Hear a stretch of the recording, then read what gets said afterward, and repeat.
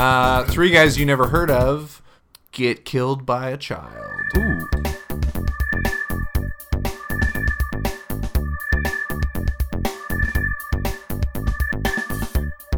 Three guys you never heard of aren't big fans of horror films. Holy cow. Three guys you never heard of. I don't know about the other two guys, but this guy went to the theater by himself with one old man. And that old man was talking to the characters. No. The running, dude, it was like the director's cut no one ever asked for. It was like if the director of that movie had thought it was way different, and then like there was a bunch of reshoots, and then he was brought in to do a commentary to what he thought was the movie, and it made it so much better. Yeah, guys, we're the podcast whose tagline paradoxically cannot exist only by existing. It makes sense if you don't think about it. And we talk about movies. We get deep, we get weird, and we all have beards. But you wouldn't know that. You can't hear that through the mic, really. You can't. No. Hopefully not. I'm doing something terribly wrong. If they get long enough, there's a lot of... Scott would just have to sort of lean over his mic, and you would totally get it. Dave and I would have to rub up against it. I'm Scott. I'm Duran. I'm David.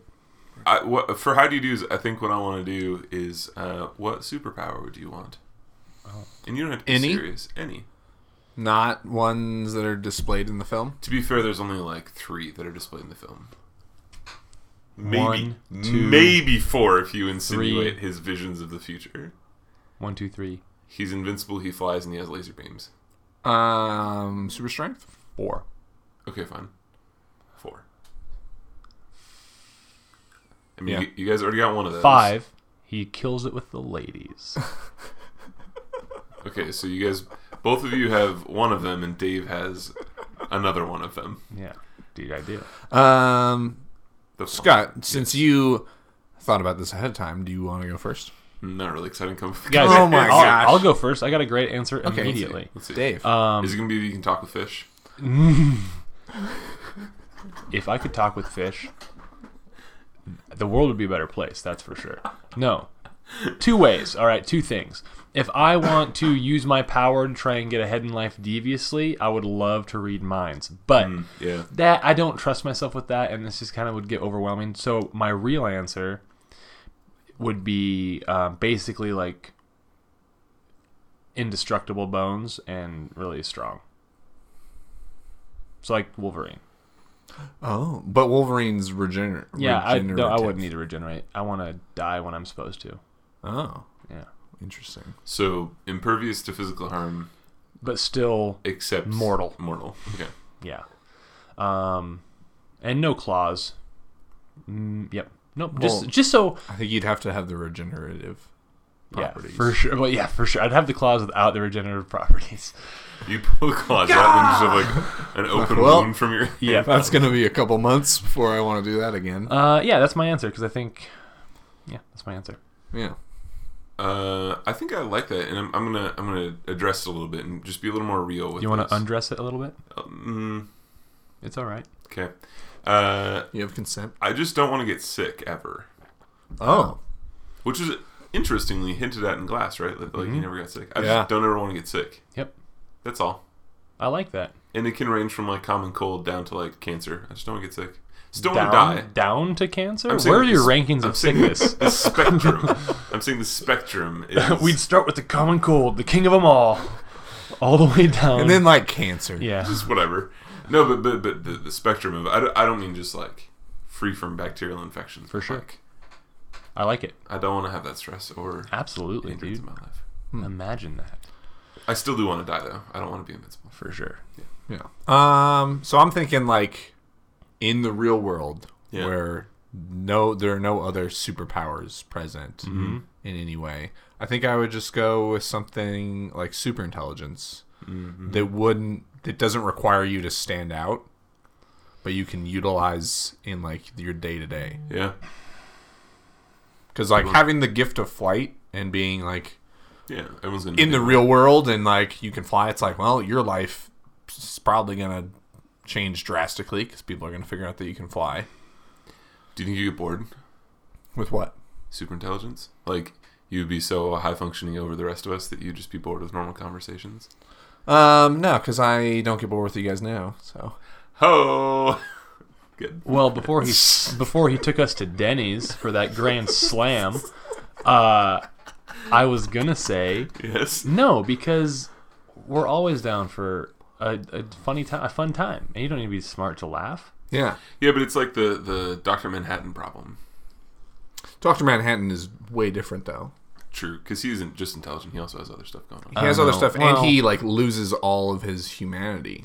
But Duran isn't dressed in all blue, so Is he? Blue shorts? Not Blue blue pants? shorts. Not today, Dave. Not today. well, the last time I saw Duran, blue on blue on blue. I went full blue last Saturday. Do you identify? Like, do you like blue? Yeah. Okay. The last thing he said before he left was, "I blew myself." This is false. Well, In Dave's mind, that's what you said. Dr. Tobias Fuke. Oh man. Yeah. Super intelligence. cool, Yeah, I like it. guys. Let's get into it. Which Billy Batson, that's not his name. I don't even remember his name. What are you talking about? Brightburn boy. Brightburn boy, what's his name? Brandon Brandon Brandon Brandon Breyer. Breyer. He had super intelligence, right? Well, he was definitely more intelligent. They made that clear. Yeah. Super intelligence, I don't know. It's also like the one thing that he seemed to know a lot about perfectly described his situation. Yeah. We're getting too far into this already. But We watched Brightburn. we watched Brightburn. With an old man. I didn't watch it with an old man. Who'd Brightburn. you watch it with? Do you watch it with Liz? Liz went with me. Okay. We'll get into it. I don't want to say. Yeah. But I will say later. People from the theater did walk in like 15, 20 minutes before the movie ended. Just sort of like walked in and then looked up and they were like, oh, there's people here. Whoops. And like left.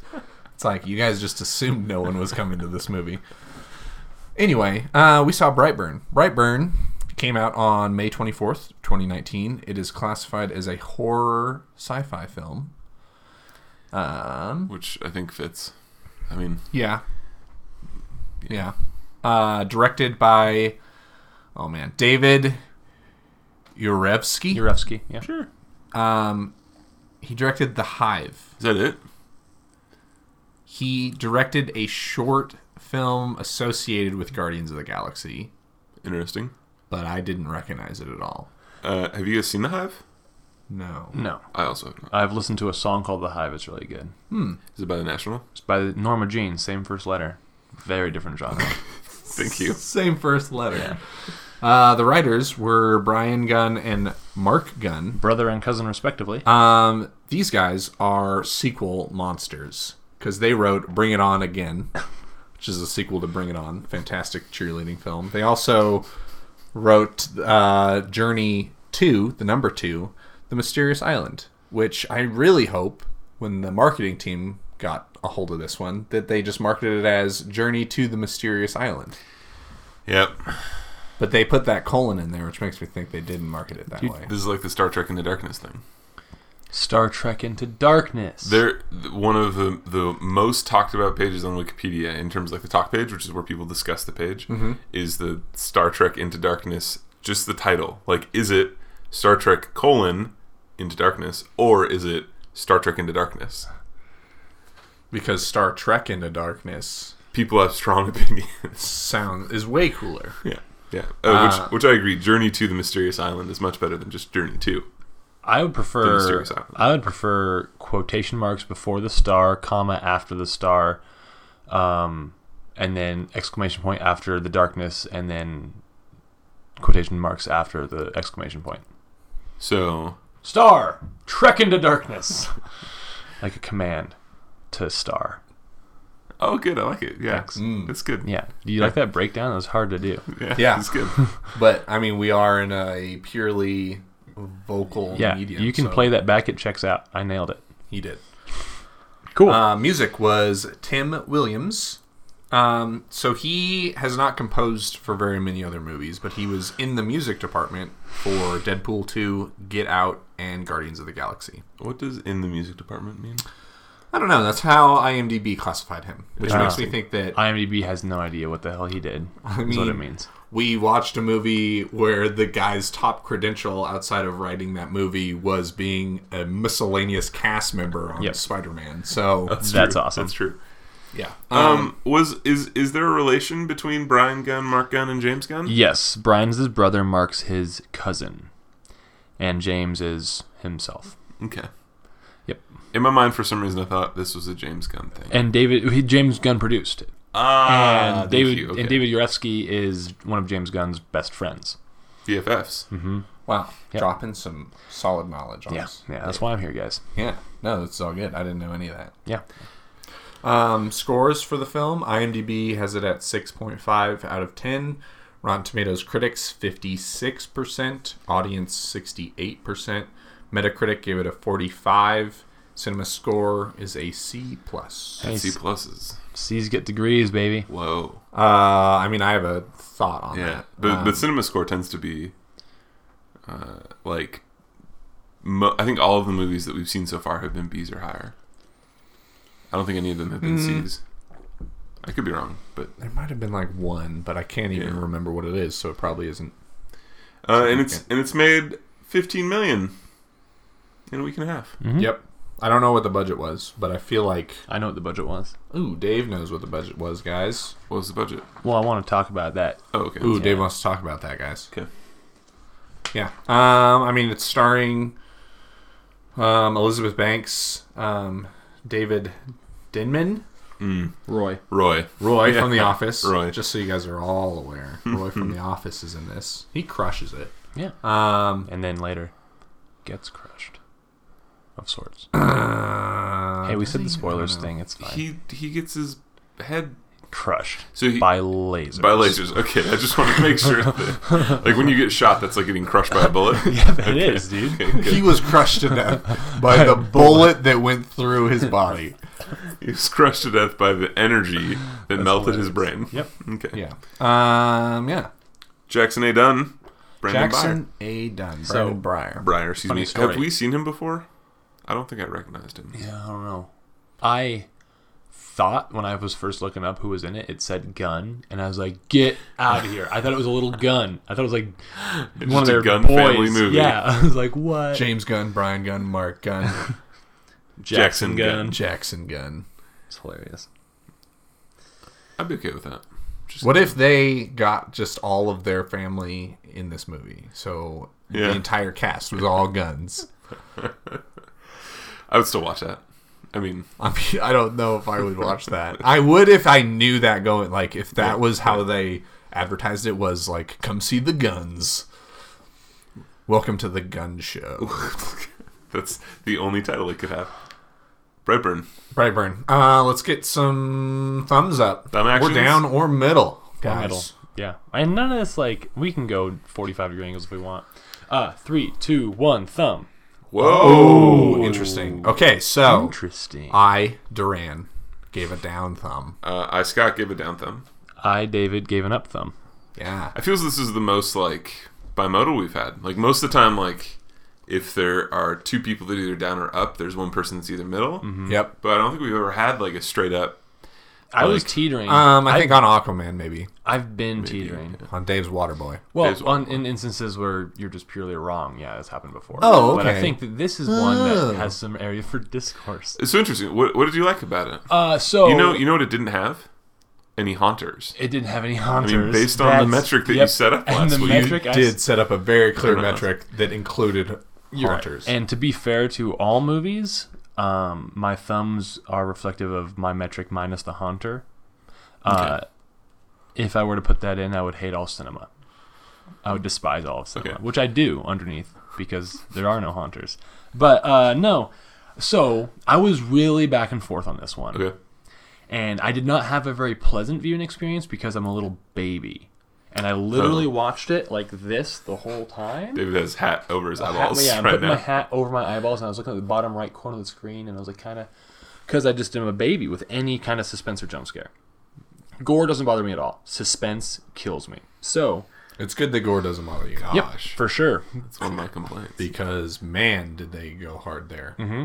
I'm not surprised, though, dude. The guns? Have you looked into guns' history? No. Oh, gore galore. I mean, from what I know about guns, they have been used for a lot of True. Or you could say destruction and violence.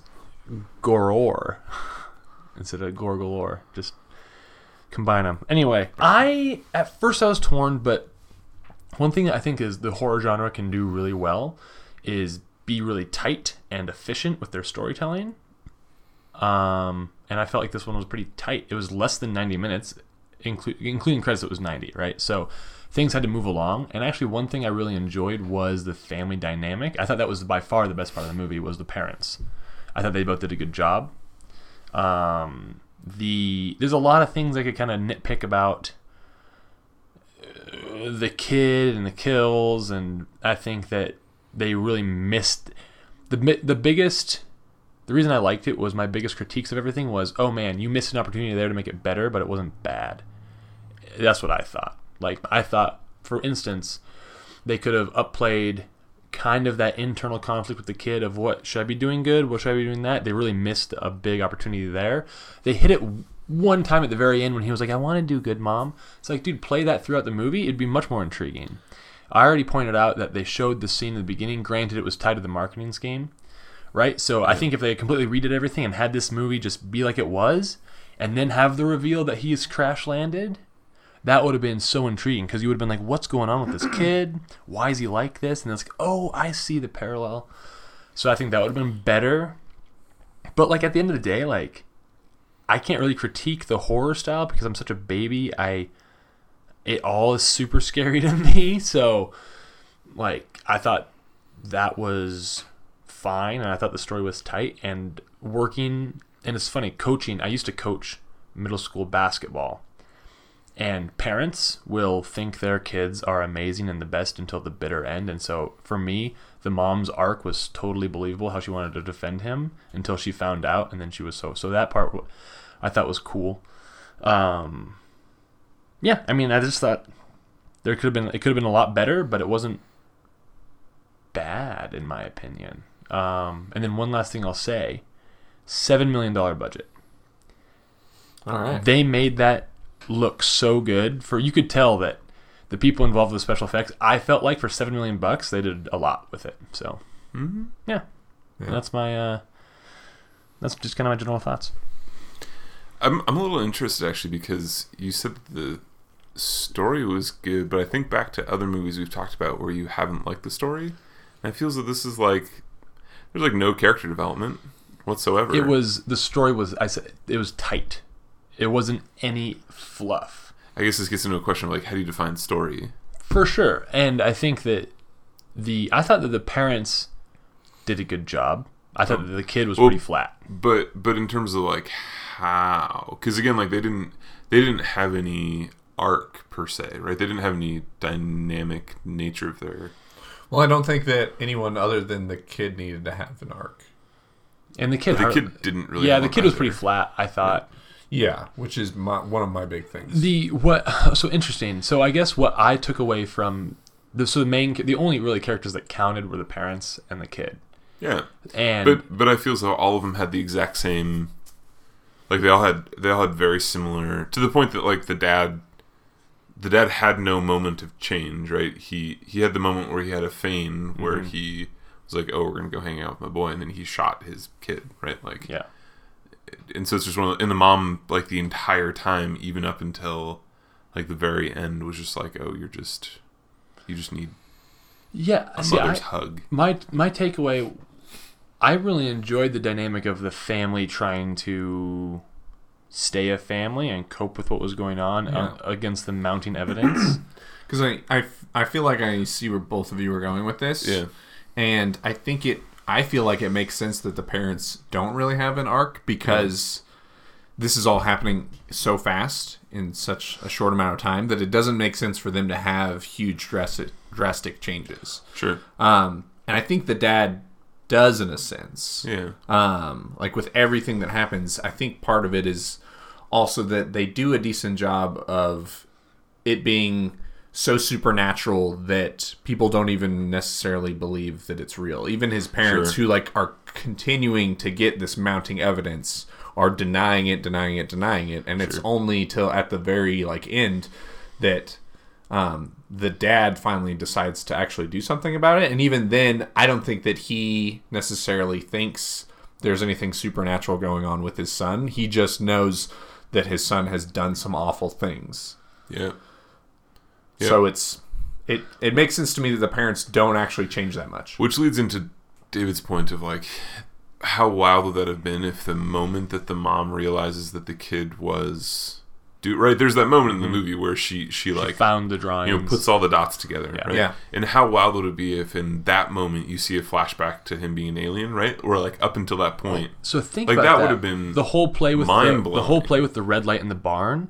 The whole time in the beginning of the movie, you're like, what the hell's going on? Yeah. It would have been such a better, because you know exactly what's going on from the very beginning. Yeah. As opposed to being like, there's a red light in the barn drawing him. What's in the trap door? Why does he have his powers? What?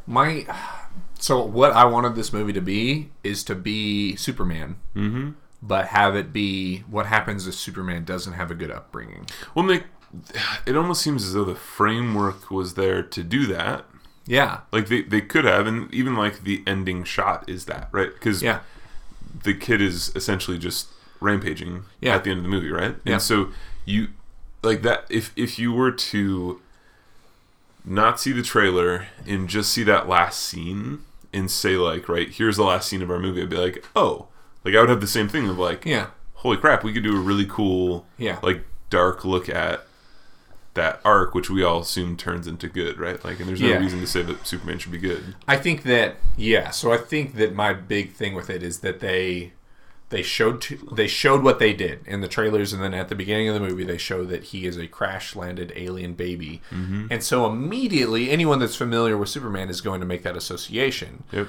But then I don't think they do a very good job of having the movie be a what if Superman was bullied and didn't have a good childhood thing, because I think very early on they make it clear that it's not him making these decisions to do evil. He's being kind of like he's either being talked to or possessed or something by the spacecraft. So that takes all of the onus away from him and the situation that has brought him up, which in my mind just ruined the movie. Yeah. Because I think it would be a way more interesting character study to say, like, what if Superman was found by parents that weren't great? What if he was bullied in school? Then what do you do? Because then you're addressing the question that comes up in every Superman film, which is society wondering, if we have this God living here on Earth, what if he decides to do evil type of thing? So this movie had that opportunity to at least show the beginning parts of that, but instead they just conned it off and used this plot line of, well, it's the spaceship that's making him evil. And it's like, no, why do that when you don't have to? Mm-hmm. And the choices he makes are like oddly like misplaced puberty feelings, I guess, right? Which even that I'm okay with, because one of if it would have leaned into that though, right? Exactly. Like, yeah. So like his decision when he's talking, him and his dad have the talk, and his dad says, "Hey, sometimes it's okay for you to give into those feelings." So then he takes that as how old is he in this movie? Like 12. 12. He just turns 12 at the turns party. 12. He takes that as, oh, okay. So I'm gonna go fly over to this girl's house that I like, and I'm gonna. He's just looking for that woo strange, her. bro. It makes like he does all that without the influence of the spaceship, and I think that's one of the better moments in the film, because I feel like the average 12-year-old boy is going to make some sort of mistake like that, but the average 12-year-old boy can't fly and doesn't have superpowers, so they aren't able to like go to that extent. So I think that's actually one of the more redeeming things that happens in the film, because that shows like, oh yeah, he's just making a mistake and that's going to come back to bite him. Yeah, but then that goes into like, that's why he attacked the girl's mom. Kind of. She told me I can't talk to you. I'll take care of that.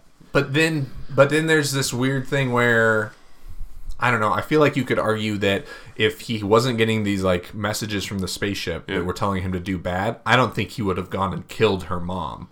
Yeah, and I feel that's a point where the movie could have, if they wanted, made that a lot more explicit.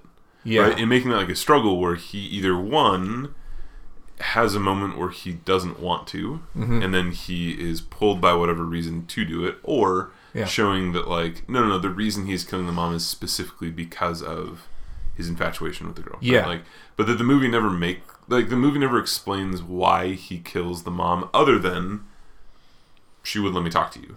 Yeah. And they don't really dig into that at all. Well, also they kind of build it up with that scene in the school when he just watches her just tear into him for 5 minutes. But then it gets into like, why did he destroy the airplane then? So, do you have more? I was just going to say that I feel like anytime that he's putting on that mask, he is doing evil that is coming from messages from the spacecraft. Okay. So when he goes and kills the mom, he is embodying the like evil from the spacecraft. That's how I view it. But he killed his uncle. Yep.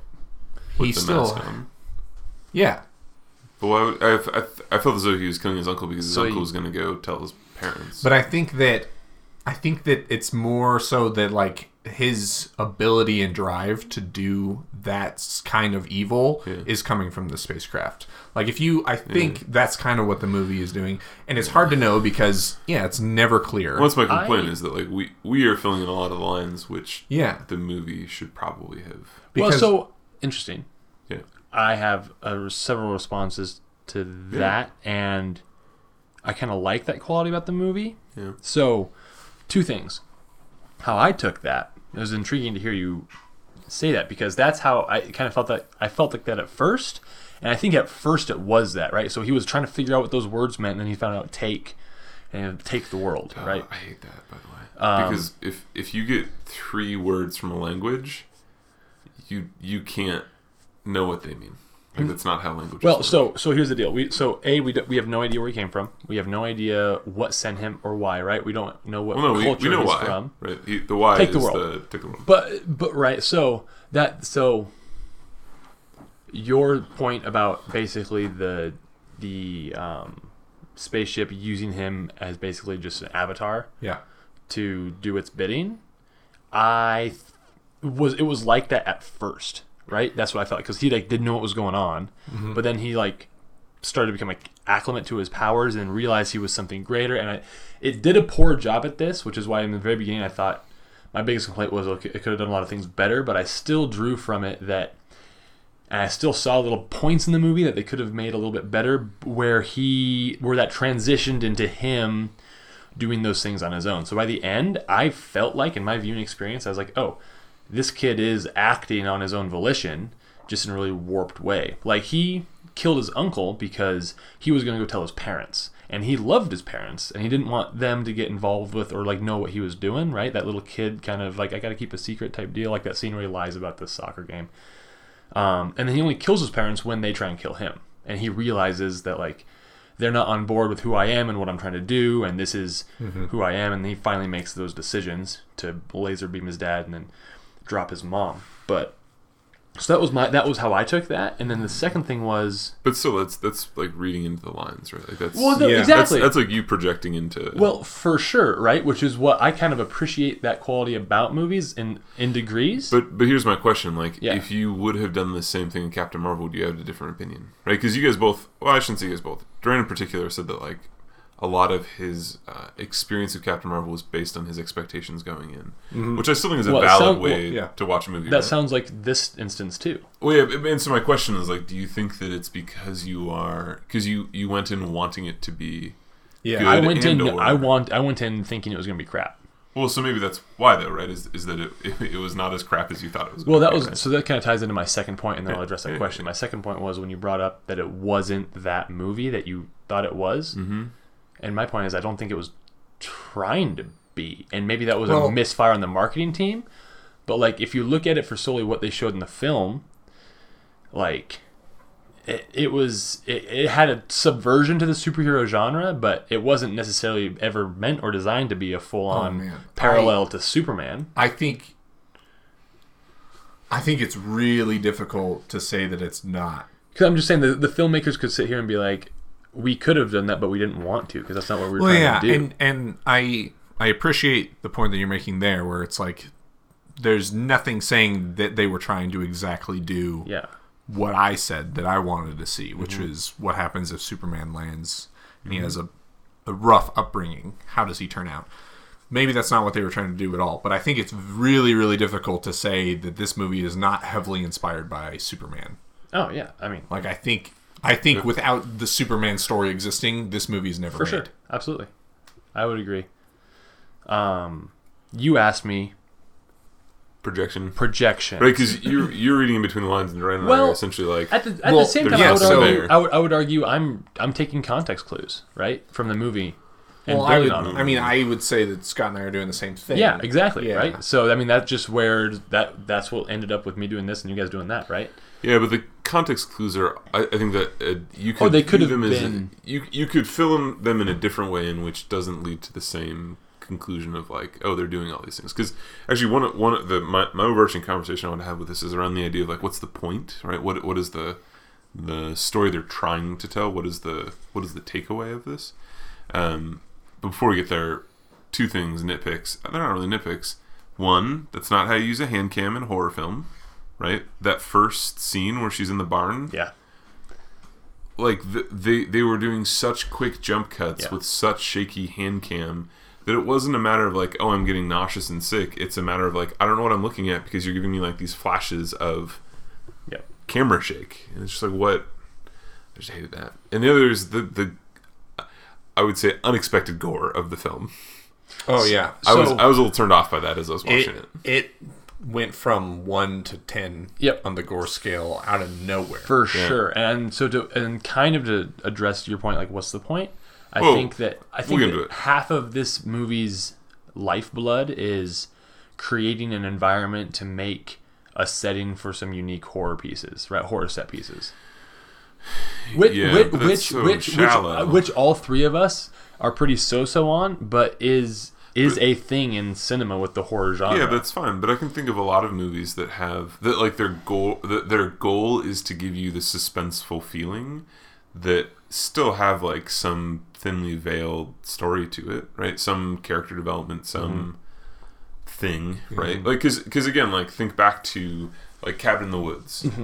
Right? Like that has all of those. In fact, they lampshade the fact that it has all of those like horror elements, and yet you still have like an intriguing, if not Concept. still like really weakly defined story. Right? At the end of the day, Cabin in the Woods is this weird thing about like these cult people that are sacrificing people, right? Which isn't really compelling of a story, but at the same time, it's still engaging you in a way that's not just like jump scare, gore, suspenseful music. Yeah. Right? For sure. And that was the bulk of... And I think back to like same with Get Out, right? I've not seen Get Out. Oh man, I've seen Yeah. Us. Get Out is super interesting. yeah. From the standpoint of it has all those horror elements that You we're guys should talking watch about. Us. We should do Us. Yeah, I'm fine with doing this, but I mean, Yeah. Yeah. I think that at the end of the day, so if I take away my own thoughts on what I wanted the film to be, my big critique is still that I never know whether or not Brandon Breyer is doing things because the spaceship is giving him messages to do them, or because he is doing them. And at the end of the film, is he still acting on what the spaceship is communicating to him, or is he acting based on what he wants to do and what he is feeling? Yep.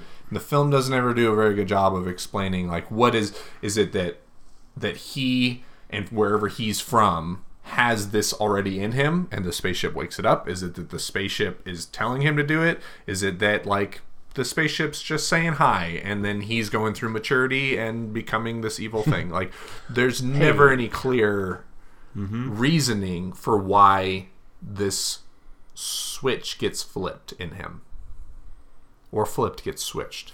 Interesting. Yeah. And there is that one, I mean, so early on in the film when they're in the classroom and the teacher's asking about the difference between bees and wasps, and he gives this very detailed explanation of, well, wasps are like inherently aggressive, and they take over other insects. Specifically, they'll take over like a bee's nest. Like rather than create their own and go through that whole process, they invade and they take over, which it's like, okay, I'm happy so you brought that's that what up. he's doing. Yeah. Did you notice the sound effects when he was flying?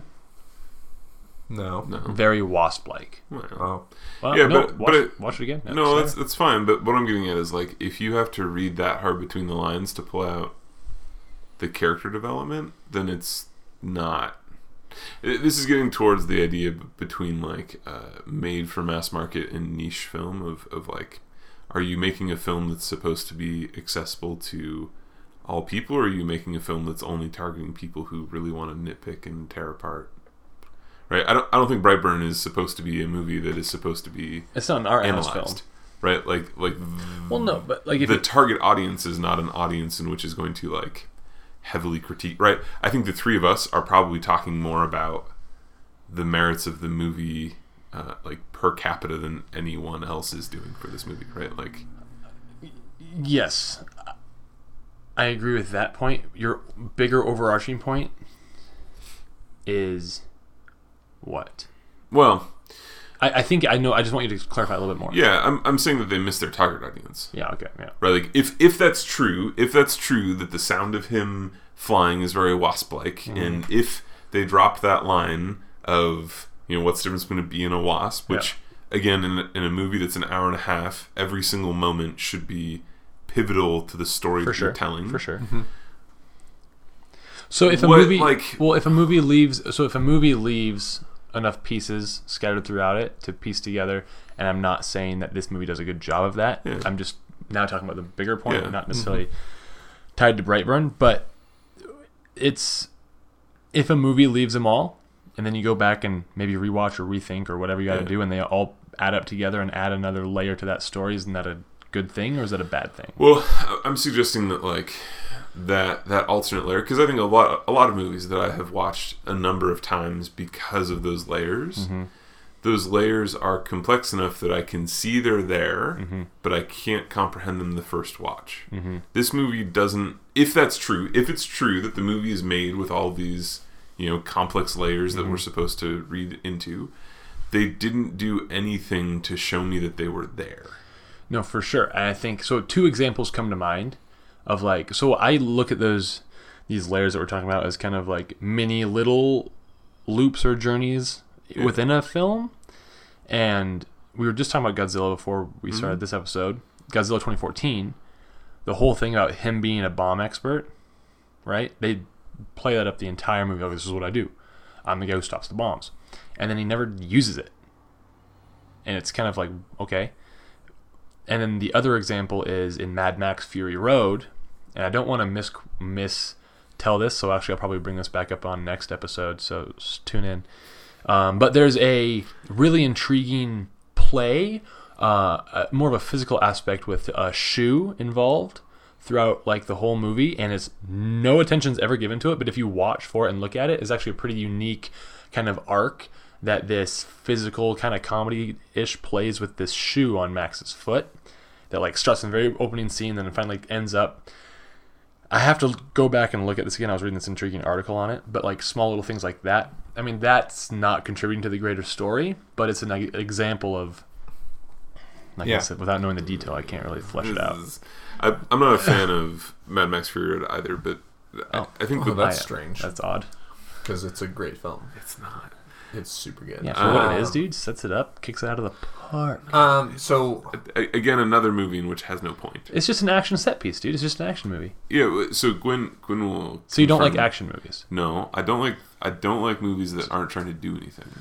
Besides being action, I totally get that. Right? Like, it makes even sense why you don't like John Even Wick. if you look at Because John Wick and Mad Max are like the same in that regard. Even if you look at like Endgame, which is an action movie, which arguably is also doing the same thing, where they're using set pieces to have cool fights with cool people with cool abilities, right? Like that's arguably all we're doing. They still at least have either a thin or pretty substantial veil over it of some story, right? Like you can argue that Endgame is some like resolution of all these plot lines that we've been dealing with, right? And it's a resolution, right? And I don't want to necessarily do a straight comparison because obviously Endgame is built on characters and X number of movies that build into it, right? But my point being that like you can still have that set piece and still tell some story, still have development, still have something happen without just saying, oh, we're gonna have this really simple purpose for this film and then jam it through. Well, see, part of me appreciates something that's small scope as far as story-wise goes. Like, I love But I'm still good story and, like, what you're talking about, but part of me also can sit down and really appreciate just super straightforward, like, basically, literally, Mad Max is point A to point B. That's what the movie is, right? They got to drive... A to B to A. Yep, A to B to A. They have got to drive to this place and then drive back. That's all they're doing, right? And John Wick, very, very simple, straightforward. And when the story is like that and you give me some fun little character moments, which both those movies have, in my opinion, and then some good action in that setting, obviously in my track record, I like it. Well, if you bring it back, to Yep. Brightburn then. Because I think what you were saying, Dave, is that beginning. Brightburn falls into the category of Mad Max, or not for action. No, but but the horror overlap would be a But- very simple, yes. efficient, small story. right. What's the rewatchability of this then? Like, what is the redeeming quality in this? To watch it again, yeah. For me, not much, just because I don't enjoy that type of movie. Like, I don't enjoy, which is why I'm surprised I give it a thumbs up, because I don't enjoy suspense and jump scares and horror. Even though it's funny, because I really thought that It was a good movie. And I don't enjoy that type of movie. The movie It? The movie, yeah, sorry, the movie It with Pennywise. Was a really good movie, even though I despised watching it because of just my literal physiological reaction. And same thing with Brightburn to a lesser degree. But to answer your question, rewatchability, I'm not sure. I heard a rumor, and by heard I read a rumor, that the Guns were tossing around the idea of creating a universe out of this. Not like a large scale one, but like adapting several other, like, kind of basically a faux Justice League, or like a dark Justice League, if you will, with like way different characters. Oh, so now we haven't even considered the fact that it's an origin film. Yes. Which is a pretty terrible origin film. I feel like this goes straight back to me saying that this is a play on Superman. No, and you it saying, does. no, it's not. Well, and no. now saying, well, the Guns basically said that it is. Hear me out here. I think it cannot be a play on Superman beat for beat. Well, it's clearly not. No, absolutely. But it draws heavy inspiration from the character. Yes, I don't disagree with you there. But my disagreement with you is it didn't show, like, who's to say that it can't draw from Superman and then throw in that space? Because the writers could be writing from a point where, hey, this is the world we've created that we know about, that he came from. This is how they do things. Who knows the influence that the spaceship or the vessel, or maybe that's a kind of an AP, if you will, for the message from this home world to bounce off of that into him and start his maturation process into whatever he is. Yeah, but all this is like super Dave centric. Right? Like you're right. I don't disagree with you that they could have done that, but they didn't do that. No, but I'm just saying, like, they dropped in hints to the movies that he read into and I read into. We read into them differently, right? So think about, like, Unbreakable. Okay. Because, like, at first blush, Unbreakable is not part of the larger universe. Okay. Right? Like, it turns out it is. And we've already covered our thoughts on how that universe works out. But what you're suggesting then is that there are hints in this movie in which will be revealed in a future movie that give deeper meaning to what happened. Not necessarily that. What I'm saying is, like, any movie, and this movie does not do this well, but any movie, it should feel like it's part of a larger world. Why? I think it should, absolutely, because the movie's job isn't in an hour and a half or whatever, how long it is, to show us, every intricate part of what we're watching. I don't think that, like I agree with you, but at the same time, like, I don't necessarily think that. Well, so this gets an interesting point of back to my initial thing of, like, what's the point of this movie? Right? Is the point of this movie to give us a window into this fictional universe where you have people who are coming in on alien spaceships, or is the point of the movie to show what happens when this kind of situation happens to these kind of people? Mm-hmm. I think that the point of the movie is twofold. One, horror. Get the horror elements in there, because that's the point of every horror movie, or else it's not a horror movie. But again, my challenge to that would be, like, there are other horror movies that have done it so much better. No, yeah, for sure. 2 would be just their take on subverting the superhero genre. Like you just said. What if the superheroes aren't good? What happens? Yeah, but there was no development of that. There was no development of that. Yeah, it was like I said, it was pretty small scale in that regard. Yeah, I mean, it's hard because we're dancing around this, us reading between the lines, each of us reading sort of between the lines in the film, and then actually looking at the film for what it is. Yep. And we're dancing back and forth between the two of them. And I think that it's the reason we're doing that is because the film didn't give us enough to go in any one direction. Sure. And I think that's a critique of the film, is that Dave's able to say this movie was good. Look at these things that when you read between the lines, you can tell that it's good. And I think that I'm looking at this film and going, hey, look at this film. It's not good. Read between the lines. See how it's not good. And when a film has enough gray area that like Dave can watch it and go, no, it's good because I thought about it this way. And I can go, no, it's bad because I thought about it this way. It probably didn't do a great job. Yeah. So ambiguity, I don't think that you're against ambiguity. No. Yeah. I'm gonna shift the gears for a second because as I was thinking about this movie right after I watched it, I was thinking about the fact of how much did my enjoyment of the film, how much of it was impacted by Duran setting it up as what Superman but bad, right? Yeah. Which I got pretty stoked about, right? Like in my mind, I was like, that does sound good. I'm like, yeah. And I don't want to pin that on Duran, right? Like, that's I did that. Yeah, that's not. I don't mean to say it's a bad thing necessarily, because I think that's the whole point of trailers is to get you excited about something. Yeah. And if you watch a trailer and Duran's like, oh, this is great because it's going to be Superman, but in this weird thing, right? But so what I was doing was I was trying to decouple that for a second. What I was thinking through, and let me play this out for a sec. One of the things that caught me was the scene where the mom and the dad confront the kid and say, do you feel bad about this? And the kid says no. And the kid specifically says, like, his uncle dying? Maybe. Yes. And the kid says, what, do you want me to cry? Like, what do you want me, like, I can see that you're expecting me to do something. Mm-hmm. Now, what I thought was interesting about that is that to a very untrained and unprofessional view, is like one of the signs of someone on an autism spectrum, of having antisocial behavior and having a lack of empathy, right? So imagine this for a sec, that if they were to do the same thing that David did, that they hide the reveal that he's actually an alien, and instead they use this as a lens to talk about how parents deal with the disconnect between them and their autistic child. Like, how amazing would that movie have been?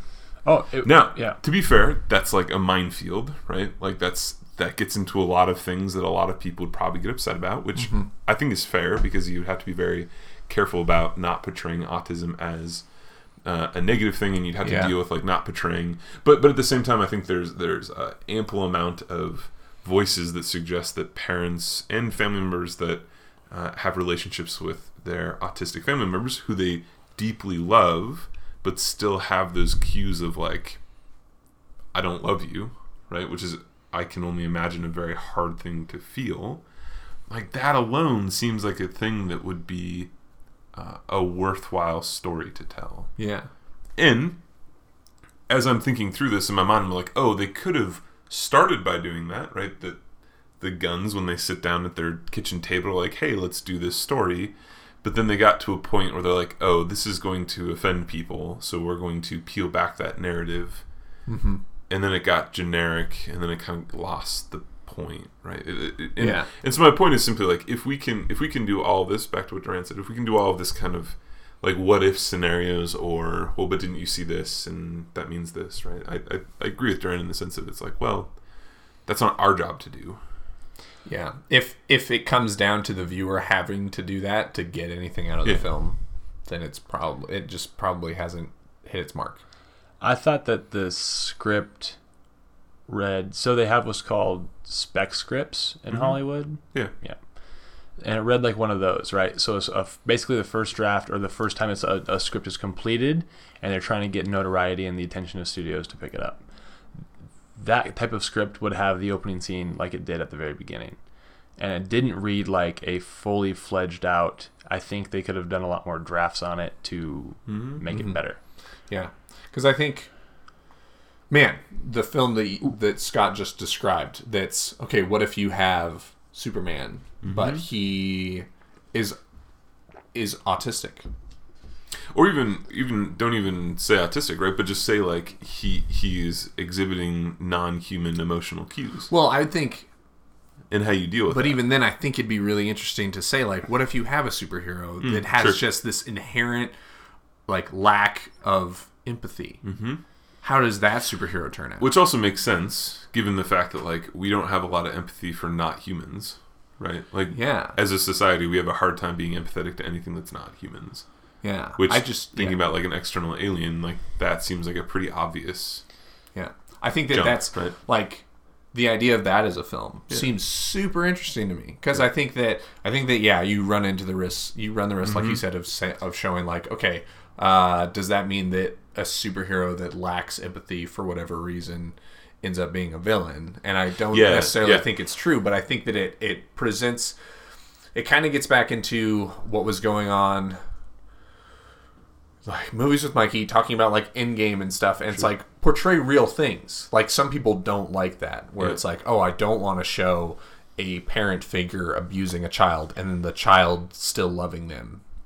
Like, that was Movies with Mikey's whole thing about like Gamora and Thanos. He's like, no, they're just showing that and they're building it up as like a positive thing. It's like, no, they're showing a real thing. Mm-hmm. So showing a superhero that has something in them that doesn't allow them to feel empathy, like, you're appealing to a different audience, and you're showing a different kind of person, because the superheroes that we see, they're all people that have empathy. They're all like upstanding, like, members of society. They're all good examples of like great people, and it's like, show a superhero that isn't necessarily like that. Yeah, which like Watchmen kind of tried to do, and Deadpool does, but in a more comedic way, right? Yeah, like, that's not what I'm talking about, right? That's Two things. Yeah. Well, potentially one. Either of you guys read Wheel of Time? Liz read like 4 or 5 of them. Okay. Well, real quickly, ties into that. There's an aspect in those books where magic, obviously they have a magic system and magic wielders, but people who have that power, the side effect is it slowly just rots away your brain to the point where you become like a sociopath. So they so that those books have instances of exactly what you're talking about, minus superheroes, just with magic wielders. Second point, I find it interesting hearing you guys both talk, rewind about 8 minutes in conversation about how you saw the trailer before either of us, got the concept, got stoked on it. You saw the trailer, got stoked on it. I saw the trailer, zero stokage. I did not want to see this movie. I looked at the trailer. I was like, I don't have any interest in that. I'm not, and I was dreading it, and I didn't want to do it at all. And so I wonder if that also had a play in our reactions, right? It probably did. For sure, because both you guys were like, sweet, I'm on board. And I was like, I don't want to fucking see this movie. God. I don't know. So maybe... I think that... And then where we met in the middle from where we started. Yeah. I think that has played a part in like every movie that we have seen, and I think that's a good reason why we're doing this podcast with 3 people. Yeah, because we are, I think, doing a pretty good job of getting, people that have gone into movies with high expectations, people that have gone into movies with low expectations, people that have gone in with none, and hopefully listeners are able to connect with one of the 3 of us on that, and to hear perspectives from the other side. For sure. Yeah. Because I think you're right. Because that was a big conversation we had with Captain Marvel. That was a conversation that we've had with Avengers. I mean, that was even a thing back in Widows, back in our early days, where we all 3 came out of Widows and said, that was amazing. And it's because we had no expectations. Yep. Hokey to me. I thought the character design for Brad Bird is pretty sweet. Right? The taking the blanket and doing the mask thing. Oh, yeah. Very cool. Yeah. It was like stuff that a little kid would make. Yeah. Yeah. I thought the thing where he went back to the mom went back to the spacecraft and the lady was there, that was weird. Oh, yeah. I was kind of freaked out about that. We haven't even really talked about the gore. So, eyeball, jaw, stomach. The first thing is him killing the girl's mom, right? Yeah. So it's like, you go, and that's like like at least 30 minutes into the film, if not farther. And the first thing that happens is the light bulbs explode and she gets glass in her eye, and then you watch as she pulls the glass out of her eyeball. Yep. What? Yeah, so there were some tonal shockage. Like, there was no build up for that at all. Or even when the driving scene with his uncle. Yeah. The uncle is that's a comedic actor, first off. And so his lines were, like, how he was acting, it was just like, well, nope. Like, is he... I love that guy because he reminds me of one of my friends from Boston. For sure. He's like, he looks the exact same, he talks the exact same. Like that. Yeah. It's interesting because you say he's a comedic actor. He is. And, well, you say that, and it's true because he's funny in every role that he does, but his main claim to fame is Breaking Bad, which is not a comedy at all. But he's a comedic character in that. He is a comedic character, so I feel like his niche is to play a character in a serious environment. Grim, dark environment. That's, I think, grounded. Yeah. I did like that, just that part in the car where like, no. Yep. No. I was like, that's exactly because that's what I would do. Yeah. If I was sitting there and the lights were coming on and off and something was getting closer, I'd be like, no. Yeah, I like that a lot. Dude, that jaw, bro. I didn't even look at it. I knew it was going to happen. And I was like, they're just going to cover it. They don't have the budget to show it. Oh, nope. They showed it. Which was pretty sweet, actually. I thought it was pretty creative. Man, so, I don't know. It's so nuts to me. Because on the one hand, it's like the kid, Brandon Breyer, maybe it's that, like, the spaceship is communicating with him. We never really got on that. But, like, him to go from being a kid who is, like, never shot a gun, maybe, or something, to, like, oh, I'm going to, like, tear human beings apart. Mm-hmm. Like, that's a hard thing to do. Yeah. For anyone in any circumstance to go from, like, very little gore in your life at all to, like, filleting, like, kind of human beings. Like, straight up fillet. Dude. And I think, to be fair, like, I think back to other horror type movies, and you get that ramping up of just like what the F is going on at the end of it. Yeah. And I feel as though that's why the diner lady, the mom of the girl, was shown at the end, right? Like, is more just that, like, what? Like, your mind is already going like, what the F is happening? And you see it again, you're like even more like, yep. Right? Like it's the pacing. It was just sort of like an extra, like, kick, you know? Just like were you guys not already weirded and creeped out? Well, here you go. Yeah. So it's interesting, right? Because going for what you were talking about, the whole Superman thing would not be a horror movie. You can still make it a horror movie. If you had... It would be more of a character study and not a horror movie. Because I don't think... I think if you remove the, like, messages from a spacecraft or whatever, and you instead have a Superman that grows up evil because his parents weren't great, because he was bullied in school, I don't think that character flips a switch from, like, never having hurt or killed anything to, like, ripping people apart. My point is, even if he does, the movie wouldn't be focused on that, right?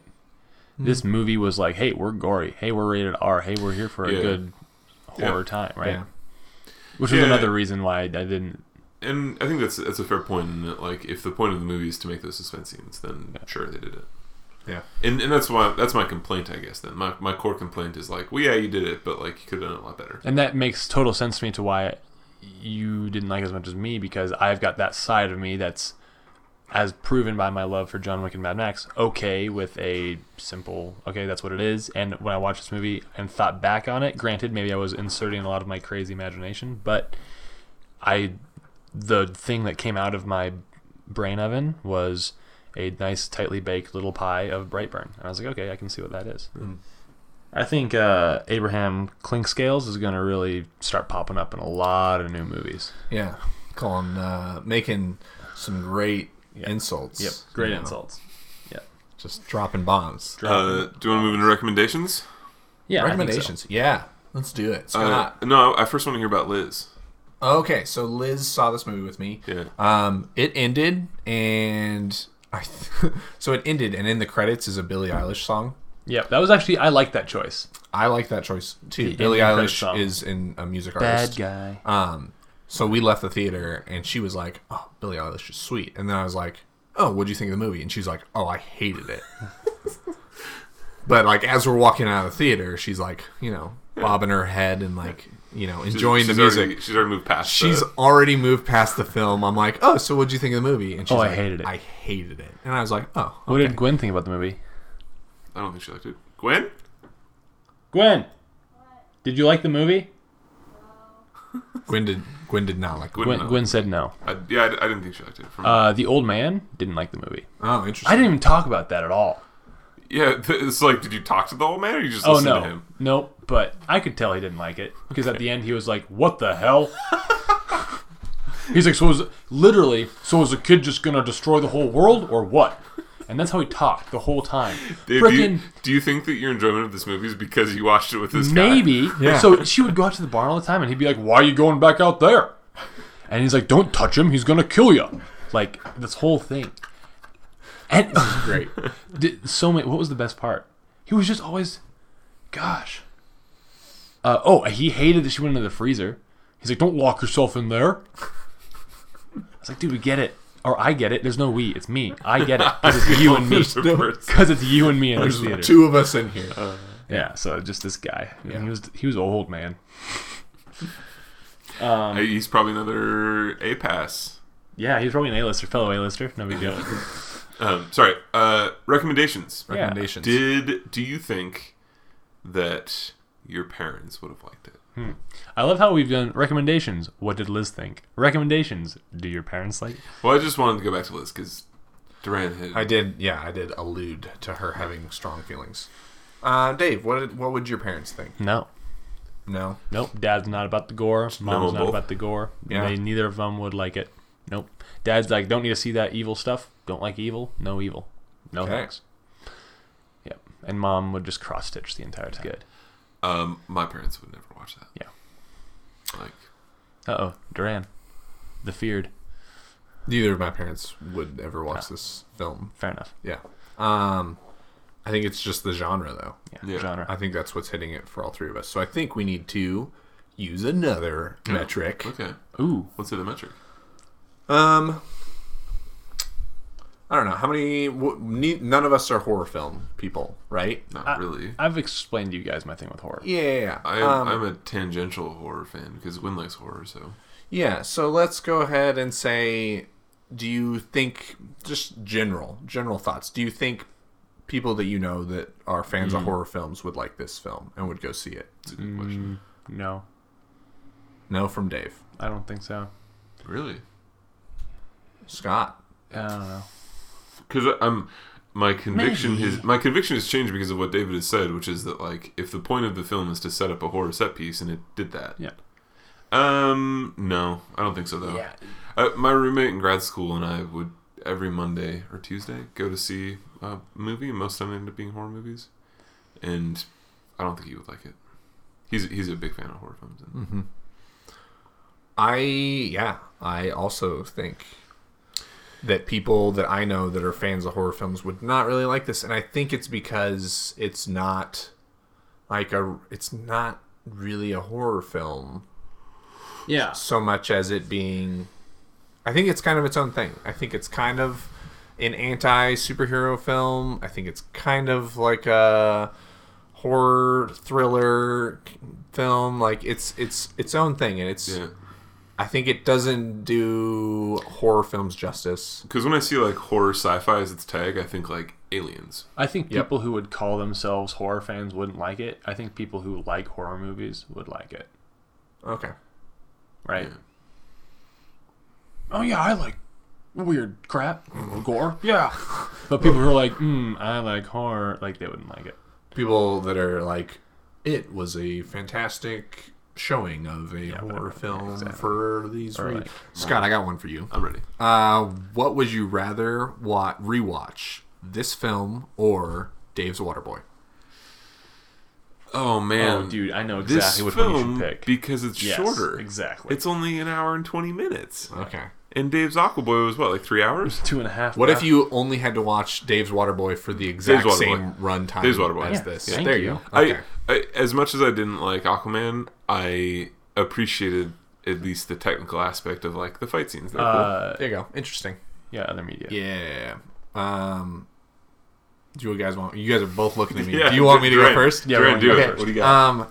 This is sort of an out of the box one. So when they see I us, want to watch that. here's the thing. I have not watched the whole thing. I watched one episode last night. Yeah. Didn't it just release like this week? Yes. Or, yeah. So this is a new show on Netflix. It's about the Called When They See Us. It's I called talked over it. When They See Us. It's about the Central Park Five, which is it's about this incident that happened in New York City back in like 1989, something like that.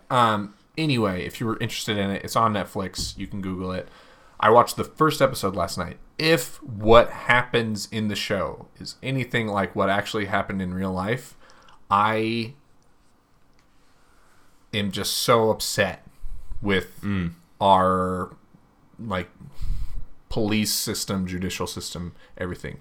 I had such a hard time sitting through this episode because I was just so upset. Just, man, it made me furious. And I finished the first episode and I even said out loud, I don't think I can watch the rest of the show if this is how it is. And I think in reflection, like, if that's actually what happened and I am getting a viewpoint of what it's like to like be in this system and what it's like for young African Americans to have to go through this kind of thing, then the show is doing a phenomenal job. So in one sense, like, I don't want to watch it again because it elicited such like a negative emotional reaction from me. True. But on the other hand, if it's showcasing what actually happened to them at the time and what people are going through nowadays, then it's probably something that more people should watch. Yeah, I've watched at least one or two other documentaries. This is more of a dramatization, right? It should be, yeah. Yeah. Like yeah. Yeah, and I agree. It's a pretty egregious. And I don't want to spoil it, but it doesn't get much better. Yeah, doesn't surprise me. Yeah. So that's my thing. But I watched the first episode of season 5 of Black Mirror. And it was interesting. I don't know if I have fully complete thoughts about it yet. Are you saying that we could do an episode on that episode? Oh, we could do it on the whole season. Oh, I don't know. Have you guys watched Black Mirror? I haven't actually watched any of them because I haven't. Interesting. No, I know that they are pretty critically acclaimed. Yeah. And even acclaimed by non-critics. And it's something that I should watch. Yeah. But from what I've heard about them, like I feel like it's similar in that they are going to elicit an emotional reaction from me that's gonna just upset me. I don't think that's entirely true. Okay. I think some of them certainly, but I don't They're think all unnerving. of them. Some of them are unnerving. Yeah, For sure. the unnerving thing, while I'm okay with, if I know it's something that I'm going to be unnerved by going into it, I'm more hesitant to watch it. I think there are some episodes that I've walked away from and been like, huh, that's interesting. And there are some that I've walked away from that I was just like, F that. Yeah. And I feel as though like my F that response is more along the lines of what Duran just said in terms of like, not like I hated the content, but I hated the way it made me feel. And I think that you're right in that like for certain messages, that's a good thing, right? Like, Yeah. like that's that visceral response of emotion is saying that like they did their thing, right? Like, Yeah. yeah. I mean, if you haven't watched them, I mean they're all standalone, so we could. But at the same time, if you're not that interested in getting into it, we don't have Yeah, to. I'll add it to my watch list. I'm still watching Great British Baking Show whenever I can. Which is fine. If you do add it to your watch list, let us know, because I think that it's a show that I believe is heavily it requires like external digestion. Gotcha. Like it asks these questions, and I think that it's an important process to go through and like talk about it afterwards. Okay. Yeah, for sure. Which is why I was going to suggest if we didn't have any other movies for the next 2 weeks, We'll get do one there. of those. Yeah. But first, I want to hear. Quick thought I just had. Yeah. Anyway, Bright, go ahead. I was just going to say, like, to finish the thought, I do enjoy the Black Mirror a lot. The first episode of this season, I wasn't super stoked about. Actually, for interestingly similar reasons to Brightburn, in that I didn't feel as though it had a point. Or a deeper point that I was expecting, but that's all right. My other media. You know, I don't know, podcasts. Which podcast you In listen to? general. right now? Yeah, what do you listen to? I've been listening to a lot of this comic Theo Vaughn and his podcast this past weekend. He's really funny, but he's a great interviewer, and that's why I like to listen to him. And so he'll bring on comics I enjoy, and they won't be funny at all. They'll just be really insightful. Yeah.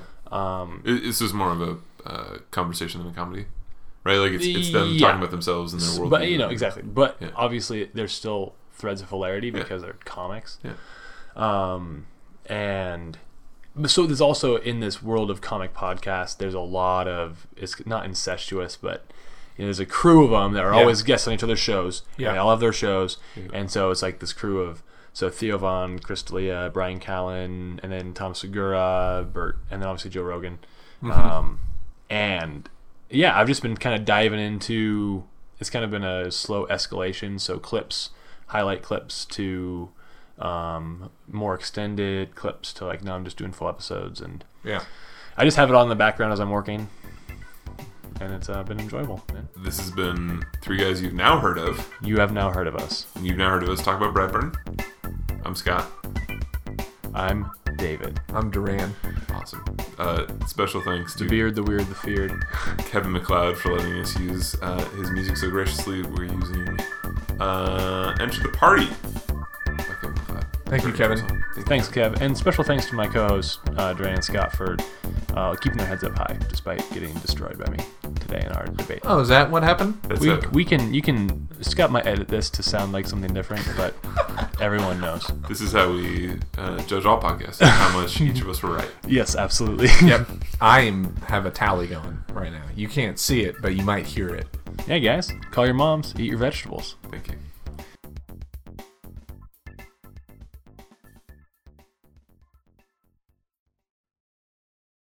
There we go. Who's Royce? Yeah. Abraham Clinkscales. That was the bully. That The was bully? He was always making fun of him. the one who... You know so much about maggots. It's because you are one. The black kid who was making fun of him. Yeah. That you guys probably thought That is was the Will. fourth build. Dude, Yeah. the fifth build guy's name's Fohawk. Yeah. Wow. I have a question for That you doesn't two. even make sense. How is, Matt Jones not higher? Or Jennifer Holland. Or Jennifer Holland? I am curious, though. IMDb is weird. It could just be IMDb doing this. Maybe total screen time. Who knows? Even then. Did you guys think when you watched it and Royce first came on screen that he was related to Will Smith?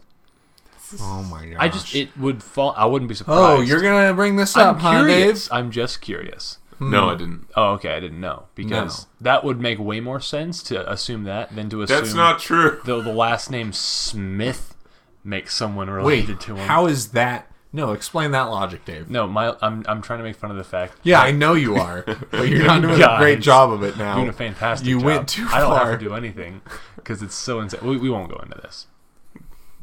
I guarantee people are going to listen to our Detective Pikachu podcast, and they're going to go, oh, he's not related to Will Smith? Guarantee. I agree with Duran. In fact, to future listeners, to future viewers, if you're listening to David, And current viewers. if you want to just send David an email, Yeah. not that you know his email. Why don't you tweet at David? Yeah. Tweet at David doesn't care. Hashtag so what. So what? Hit me up. If you think that I need to qualify my call to action. If you think that Justice Smith was in any way related to Will Smith, just for a moment, just for a modicum of The time. one thing I'll give you is that Will would totally name his kid Justice. Yeah. Yes. But That's the one thing you're going to give us? yeah. Also, their ages are appropriate. The age is appropriate. His other son. So His- no. his wife's, son- his wife's name's Jada, and his son's name's Jaden. His Yeah. name's Will. His daughter's name's Willow. Don't his other two kids, aren't they in show business? Aren't they Yeah. actors? Oh yeah, they're in the showbiz. David. Exactly. Okay, so a lot of things are Yeah. pointing in the direction of. Way more than just the one that you mentioned. I just think it's hilarious that you guys What, assume that. do you think it's a fair assumption to say that Brian and Mark are related? Yes. Okay. Oh, interesting. Yeah. The last name's Gunn with 2 N's. They wrote it Okay. together. To be fair, that is a fair point. Smith is a Yeah, you got me. Smith, dude.